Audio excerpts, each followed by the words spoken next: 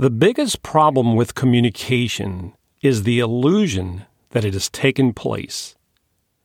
Join us today as we explore the ways and means of effective communication. Hello and thank you for joining us. My name is Joe White, and I'm the host of Supervisor Skills: Secrets of Success. The SOS podcast series is produced to create ongoing development opportunities for mid and frontline managers. With each episode, we take on topics of interest and share insights and perspectives for the benefit of our listeners. In today's SOS Short episode, we're talking about communication. More importantly, we're talking about effective communication. Communicating effectively is a prerequisite to your success as a supervisor and is something you must constantly work to improve. As with our opening quote by George Bernard Shaw, we can't fall victim to the illusion that has taken place when it hasn't. I know this is an important topic, and it's my sincere hope that we'll be able to share some information that you'll find of value today. In a recent study of companies with 100,000 or more employees, the average cost of poor communications exceeded $62 million per year. As for smaller companies, those with 100 or fewer employees, the annual cost is estimated to be in excess of $400,000 per year. Communication breakdowns occur far more often than we may realize and have a direct and costly impact on the bottom line when they do. In reality, communication is easy. It involves the use of words, sounds, signs, and behaviors to express ideas, thoughts, feelings, and so on. Effective communication, however, is something completely different. It occurs only when your message is received, understood, and if necessary, acted upon. Communication, by definition, is measured from the perspective of the sender. It's for this reason that the illusion it has taken place is such a problem for us. Effective communication is measured from the perspective of the receiver, which is a very important point of distinction. To put this into perspective, consider watching your favorite football team. The quarterback routinely throws the ball close to targets, but often misses the mark with passes falling incomplete and just out of reach of receivers. The fact that the ball is thrown at or near targets is irrelevant.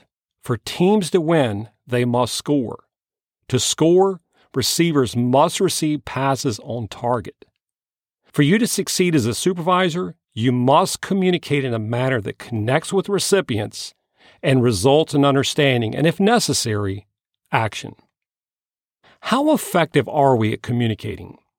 In a recent SMART survey, 57% of employees indicated they don't believe they're giving clear direction. 65% said they want more feedback, and 91% feel their supervisors lack skills needed to communicate effectively. We have a lot of work to do to improve communication skills.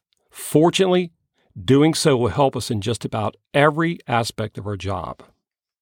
So where do you start? What can you do to improve communication skills? Here are 5 recommendations based on proven strategies that have helped others. 1. Clarify points to be made.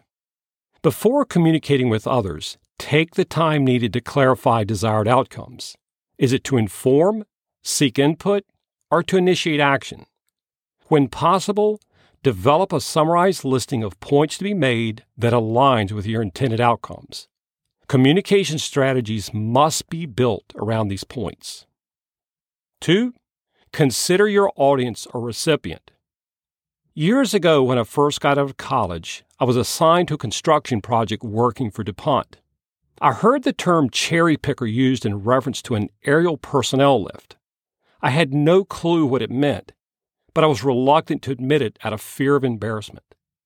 Consider the level of experience, background, and needs of those you'll be addressing. This is especially important for new employees. Avoid using jargon, acronyms, and industry slang, as it can and often does lead to confusion. 3. Determine the best mode of communication. As they say in fly fishing, you have to match the hatch, or in the context of our topic, use the method most fitting for the message. When possible, communicate verbally one-on-one. If unable to do so, communicate in small groups where dialogue and collaboration can take place. As a last resort, use written communication to share information with employees.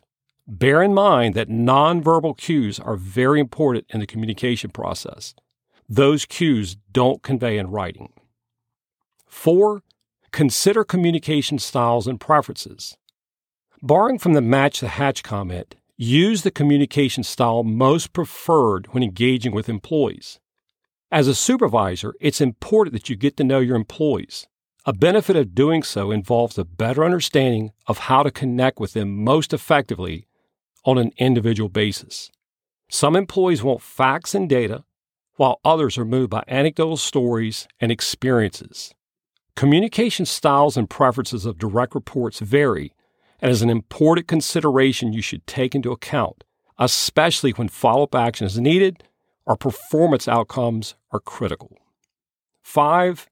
Verify understanding. Of all the things that you can do to improve communication skills, few are more effective than steps taken to ensure understanding.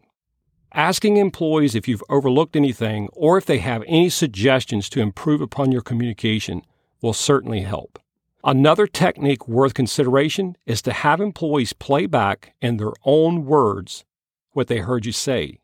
If you do this often, you'll be surprised at just how often confusion exists where clarity of understanding was presumed. Effective communication is essential to your success as a supervisor. It's a skill that requires constant effort to improve and one that's foundational to nearly everything you do in your job. When breakdowns in communication do occur, humble yourself and assume responsibility for learning from it. Forget placing blame and do everything within your power to grow from the experience. If you're able to do this, you'll quickly earn the respect of those you routinely interact with and will learn a great deal in the process. Thank you for joining us. I hope this information will help you grow and improve as a supervisor. We look forward to sharing additional podcasts with you in the months ahead and welcome any suggestions you might have for topics you would like to see us cover. We're always looking for guests and enjoy sharing insights and success stories from the field. If that's something you would like to be a part of, just let us know. The SOS podcast series is brought to you by AEU Lead, a consultancy dedicated to the needs of mid and frontline supervisors. We value and appreciate any feedback and would encourage you to review and rate your experience with this show wherever you access your podcast. For additional information about AEU Lead or to follow us on social media, please use the links in the show notes accompanying this episode. That's it for now. Stay safe, and thanks for listening.